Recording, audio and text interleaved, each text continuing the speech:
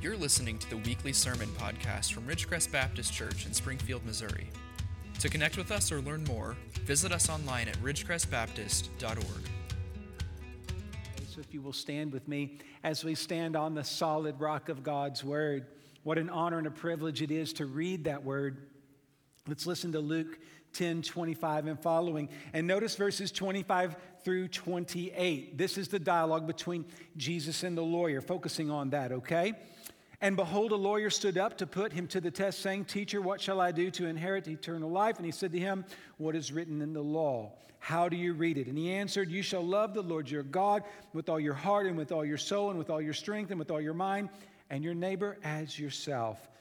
And he said to him, "You have answered correctly. Do this and you will live." Now you would think that the dialogue between Jesus and the lawyer would end right there. But the lawyer, desiring to justify himself, verse 29, said to Jesus, "And who is my neighbor?"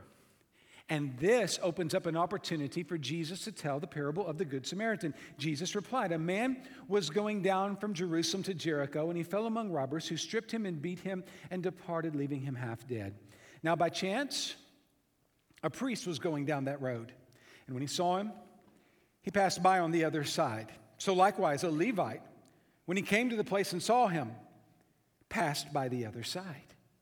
But a Samaritan, as he journeyed, came to where he was, and when he saw him, he had compassion. He went to him and bound up his wounds, pouring on oil and wine. Then he set him on his own animal and brought him to an inn and took care of him. And the next day he took out 2 denarii and gave them to the innkeeper, saying, 'Take care of him, and whatever more you spend, I will repay you when I come back.'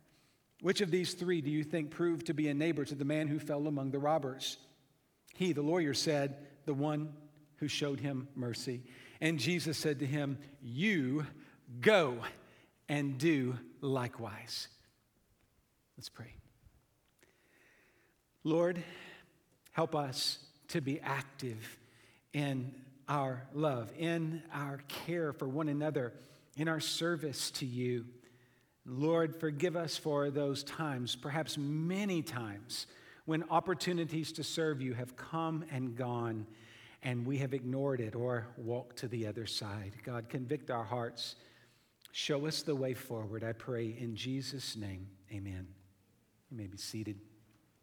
Many years ago in an English lit class, I had a professor challenge the class to write a short essay on love. Now that sounds like an easy thing to do. Everybody uses that word love a lot, but when you start trying to pin it down, tack it down, and to put it in clear language, love is an abstraction when you're thinking of it as a noun. But there was this wonderful moment in my life, just about 10 years ago, I think it was. I met this guy in DeSoto, Missouri, where I was pastoring, Clarence Mason, and he's just a brilliant thinker. He has unique perspectives on everything. I didn't always agree with him, but I always enjoyed hearing his take on things. And he said to me one time, love is a verb. And I thought, there it is. We don't need to try to define love with abstract terms. What we need to realize is that when we have the love of God operative, when love is action, that's where it is best. Love that isn't active isn't love at all. That's why Jesus says there in Luke 10:28, "Do this," which is to say, love God and your neighbor, and you will live. And last week, that's what we talked about. We talked about just basically, here's a basic Old Testament verse, kind of the John 3:16 of the Old Testament. And Jesus is saying, yeah, you know it, but are you doing it? Is love a verb? And I believe that in this passage that deals with the Good Samaritan, the focus in many ways is on the lawyer's heart. Of course, we know the story, and you have the man who's half dead, and you have the 3 individuals that come upon him and interact with him, and 2 don't interact and 1 does, but that's the story. But ultimately, this story reveals much about this lawyer's heart. And let me say this, it it isn't just good for us to learn about a lawyer's heart from 2,000 years ago. The real challenge this morning is to let the Word of God reveal to you something about your heart. Because the weaknesses that we're going to see in not only the lawyer's heart, but in the priest and the Levite's hearts are problems and deficiencies that we have in our own hearts. In the text, you'll notice that the dialogue could have ended in verse 28 between Jesus and the lawyer, but verse 29, the lawyer, being a lawyer, wanted to define terms.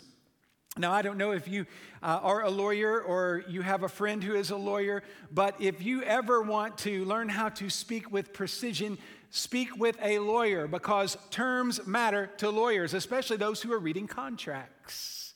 It's all in the details and in the specifics. And so in one sense, what we have here is we have a lawyer doing what a lawyer does. He's saying, okay, now you've told me to be a good neighbor. I'd like to get a nice beat on that. I want to know exactly what that means. I don't want to mess around here, so define your terms. But when you look at what's going on here, the negative side of that, it's not just about defining a term. I believe the lawyer is trying to find love's boundaries.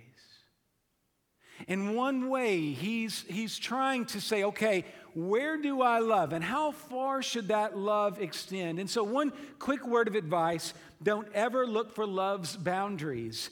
And be so glad Jesus didn't set a boundary, because your sin was great enough that you were beyond help unless Jesus came to you. So if we start setting boundaries, we are not in keeping and in step with Jesus, who breaks down all boundaries to bring us love. Church, we can never allow any boundary to be set up that keeps us from sharing the gospel with someone in need.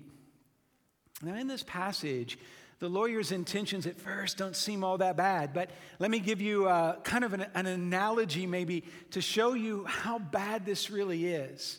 Imagine a child getting old enough to understand that one day he's going to receive an inheritance from his family, and that child were to go up to the mother and father and say something like this: Mom, Dad, what is the least amount of love I need to show you to make sure that you do not write me out of your last will and testament? Now, that kid's getting nothing for Christmas, okay? That is not what a kid, that shows zero love. But if you think about what the lawyer has done, he has basically asked Jesus, who is my neighbor? In other words, how much love do I really need to expend and still, get to heaven? Because don't forget, the story here is all predicated on the question of how can I go to heaven? How do I inherit eternal life? That's the real question. And that's the question I think we're all asking too. We want to make sure that we're going to heaven, and it's wrong to set up these boundaries. And Jesus tells this parable, and he shows us that it's possible, very possible. In fact, it's very likely that sometime in our journey, we will choose not to love those who need us most. We will choose not to share with people who are lost a gospel that can alone save them from their sins. And church, I want to tell you, we, and I include me in the we here, we cannot afford to continue to pass by people and fail to love them as neighbors, and even more profoundly, share with them the love of Jesus.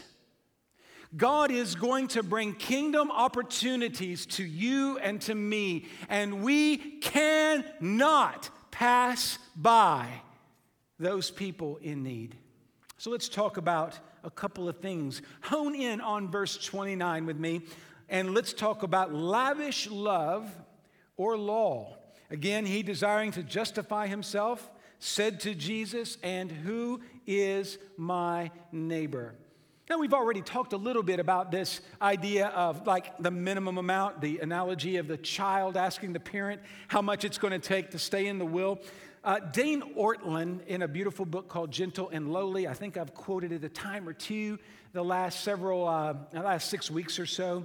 He makes a distinction in one chapter between a lawish heart and a lavish heart.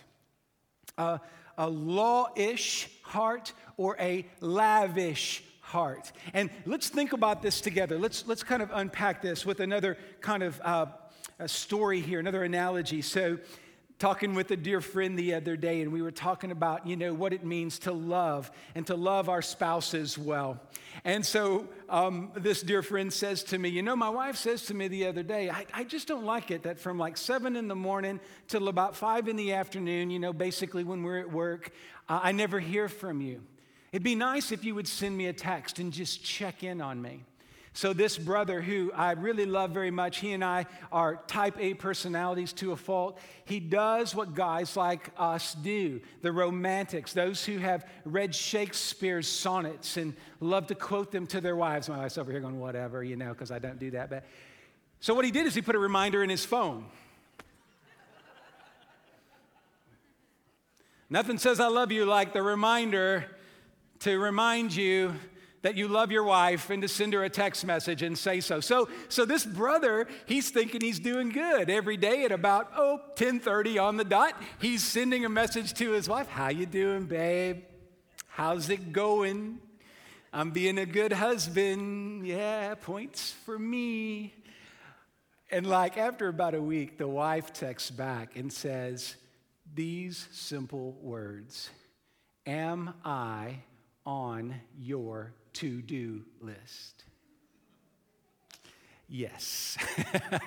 Yes. Now, there is this dynamic. On the one hand, some of you brothers out there are saying, well, at least he tried. Come on. At least he took the time to put the reminder in his phone, and thank the Lord for Apple phones and iPhones and all that kind of stuff and technology. At least he did it. Well, that's true. There is something to being diligent about doing the work. But there's also a danger in thinking that by fulfilling a task that you are loving well. There is lawish love and there is lavish love. Those are different ideas. This week I went back and looked carefully at Deuteronomy 6, the whole chapter, because remember, when the lawyer quotes a passage, he quotes the John 3:16 of the Old Testament, Deuteronomy 6:5, and he quotes it well, and he answers the question right. But I went back and looked at Deuteronomy 6, and you'll notice in that chapter these phrases repeated: be careful to do, diligently keep. So on one hand, I want you to realize that we need to be disciplined. We need to be in the Word. We need to know what the Word says. We need to spend time with Jesus every day. Those are disciplines. Those are things that you need to invest time in and you need to be committed to. You need to be diligent to keep the Word of God, but you also need to make sure that you don't lose your love for Jesus in the middle of your discipline, because that's the danger. And the balance is to find that middle ground. Look at verse 29. But he, desiring to justify himself. That is law-ish, not lavish love.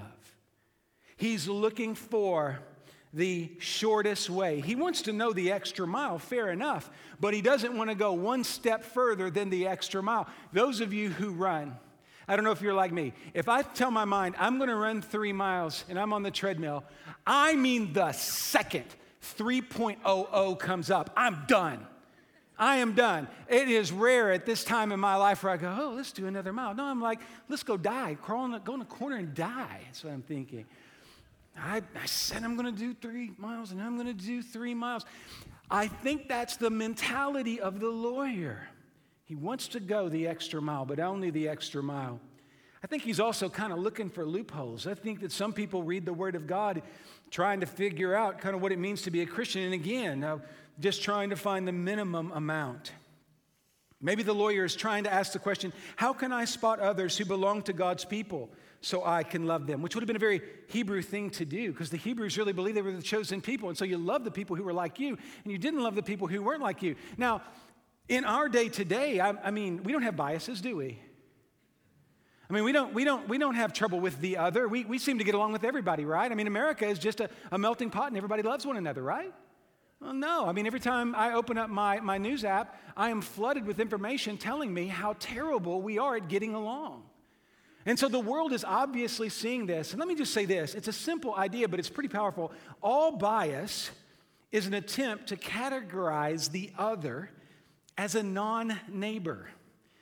A bias is just a way of categorizing or putting someone in a category of, well, I don't need to love them. The Jews had this wisdom book called Sirach, or it was a volume called Sirach by Ben Sira. It says this: if you do good, know whom you do good to, give to the one who is good, but do not help the sinner. That is bad advice, church. We are here, and by the way, who gets to decide who's good and bad? I mean, honestly, we can use the word as a tool there, but ultimately, such a bias is unhelpful and unholy. And I think, church, here's our problem. Many of us, we know the word, but if we're using the word as clever excuses for not actively loving, making love a verb, that is sinful, and it must stop. The church today needs to have lavish love. I can tell you, and I can tell myself, you need to witness more. You need to go out and share the gospel more. And all of us, as we're going to talk about here in a moment, need to do better at this. We need to be people who share the glory of the kingdom of God. But let me say this: if you put it on your day planner, if you make it a reminder on your phone, there will be no love in that. What the world needs is more than consistency in your witness. They need you in love with Jesus, loving the Lord your God with all your heart, mind, strength, and soul, and your neighbor as yourself.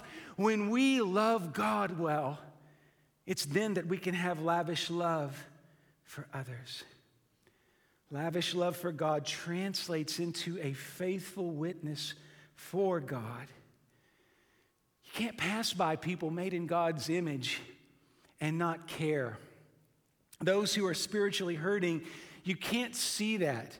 I mean, when you listen to someone badmouth the church and badmouth God, do you get mad about it, or do you begin to grieve that this is a soul that is one breath away from eternal death and a place called hell? I think today, because of the way our dialogue is in the country, because now we get upset with each other, we have differences of opinion, and we yell at each other, and we get really loud. But Christian, we can't afford to just get mad and get loud. We need to get on our knees and pray for these individuals, humbly serving them and looking for the opportunity to share Jesus with them. And why we are encouraging you to love your neighbor is because the more you love your neighbor today, the more opportunities tomorrow, next week, next month, next year, you're going to have a kingdom witness. And I've got to tell you, I think that's why the church in America is on a trajectory to a similar fate. Not quite as fast moving, but a similar fate. We look like we're heading in a similar direction of the old, strong evangelical churches of Europe. We're heading into serious decline because we're not serious about sharing Jesus with our neighbors. We are not having kingdom conversations enough. We are not telling the world about the thing that we say when we're together is the most important thing to us, the reason why we worship, the reason why we do all that we do. We come here and we put on the Christian hat and we're so excited about Jesus. And where is that excitement? Out there. If God's love is in your heart, oh, brothers and sisters, He's calling you to do something. Now let's talk about the difference between chance and providence. The word chance pops up there in verse 29. And you see it in the sense that a priest and a Levite by chance come by this guy who is hurting. Let's look at verse 30. Jesus tells about a man who was going down to Jerusalem. So he's at Jerusalem and he was going down to Jericho, and he fell among robbers who stripped him and beat him and departed, leaving him half dead. Now, those who were listening to this story for the first time in the original setting would have been very familiar with what Jesus was talking about. That road between Jerusalem and Jericho was a well-known road. And it was well known for being a place where if you really wanted to get robbed, you went down that road. It was called the Pass of Blood. So, hey, where are you taking your joyride today? Well, I'm going to go down the Path of Blood. You know, that's not good, okay? This is a dangerous road. Those of you who've lived in big cities, you know there are like certain streets that your friends will tell you, you don't want to go down that street. One night I was with Avery. It was just the two of us. We were in North St. Louis, and my car started to die on a street if I named it. And if you're a person from St. Louis, you'll know this street. And I called one of my friends that lives up in North St. Louis, and he says, did you make it? And I said, well, yeah, I'm talking to you. He said, yeah, because you wouldn't be talking to me if your car would have broke down on that street. Now, that was a street that people knew that bad things happened. And this was a street, so to speak, a road, so to speak, that people knew that bad things happened. And here, bad things do happen. You see a person who looks to be in the wrong place at the wrong time. This poor guy is surrounded and beaten up and left half dead. They strip him naked. Now, that's not just to shame him. In those days, clothes were very valuable. So his garments would have had value in and of themselves. Think about Jesus at the cross, right? They cast lots for his garments. Have you ever thought that was weird? Well, it's not weird. It's because that was a valuable piece of cloth. It was something that people could use and utilize. It wasn't a throwaway world. It was a world where things mattered. But here's why Jesus tells the story this way. The man who is hurting has no sign of identification. Okay, he doesn't have his wallet with him for sure, but even the clothes can't tell us if he's rich or poor. Can't tell us if he's a Jew or Samaritan, quite frankly. It can't really tell us anything about who he is. This is just a man in desperate need. Now I want you to push time out with me for just a moment. I want you to think about something here that's important. Because so often when we tell the story of the Good Samaritan, we emphasize the fact that the Samaritan, the one who's kind of the outsider, shows love, and the persons that are the insiders, and we'll talk more about this in a minute, but they're the ones that don't show love. That's kind of what we emphasize. But I want you for just a moment to realize this. Jesus really in this parable is not trying to emphasize in the least. He's not trying to emphasize racial distinctions. You know what he's trying to do? He's trying to tell us about every human being being in desperate need of God and his love. In a sense, every single person, you and everybody you know, we are all people that have found ourselves in the wrong place at the wrong time, and the world has beat us up. If you do not follow Jesus, let me tell you, you are the one who is half dead. If you take your last breath in this world without Jesus in your heart, you will be separated forever and ever from Jesus. And in this story, if you think about it in those terms, the priest and the Levite, they come along and you say, finally, we have some resolution. We have the right kind of people coming at the right place at the right time to fix the problem. The half-dead man is going to be rescued. But in both instances, you know the story, right?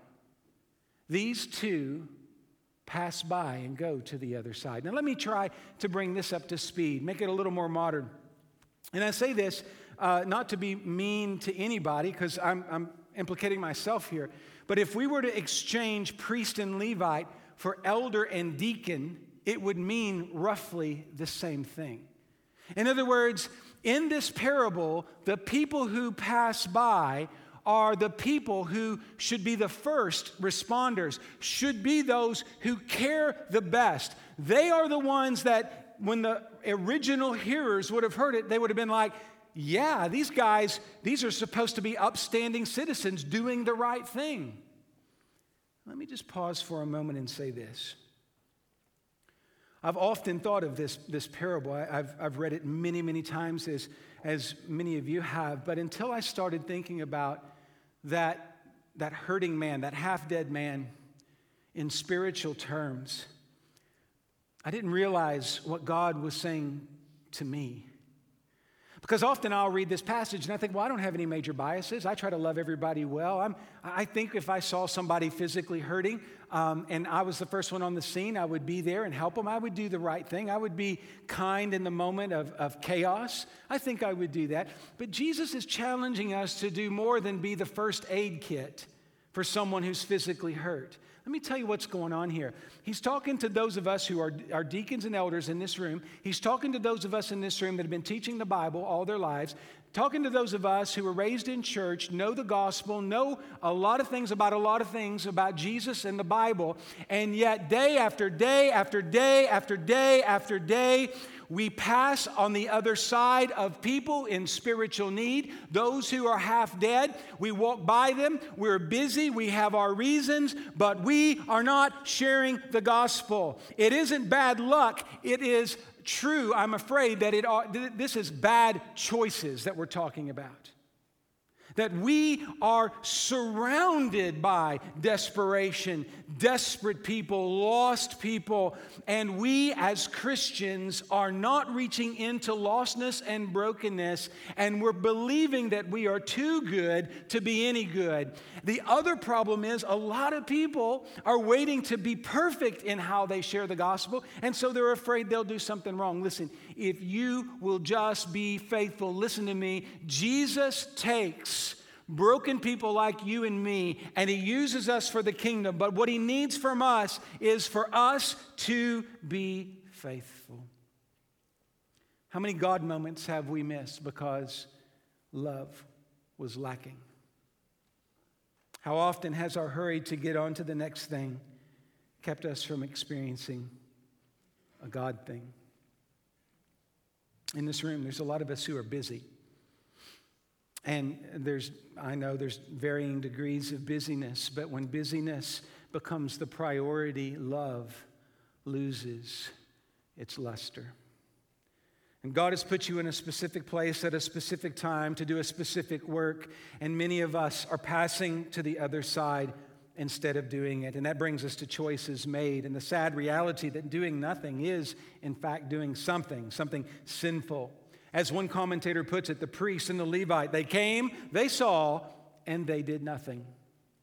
And I know that we as Christians, when it comes to our kingdom witness, how many people do we come by and see and then do nothing? There are opportunities many times with people that we have relationships with. We just don't ever move the conversation in a gospel direction. Passing by, in this sense, is a lack of gospel conversations. And if you were to ask me what is killing my heart and what is killing our church, is a lack of gospel conversations.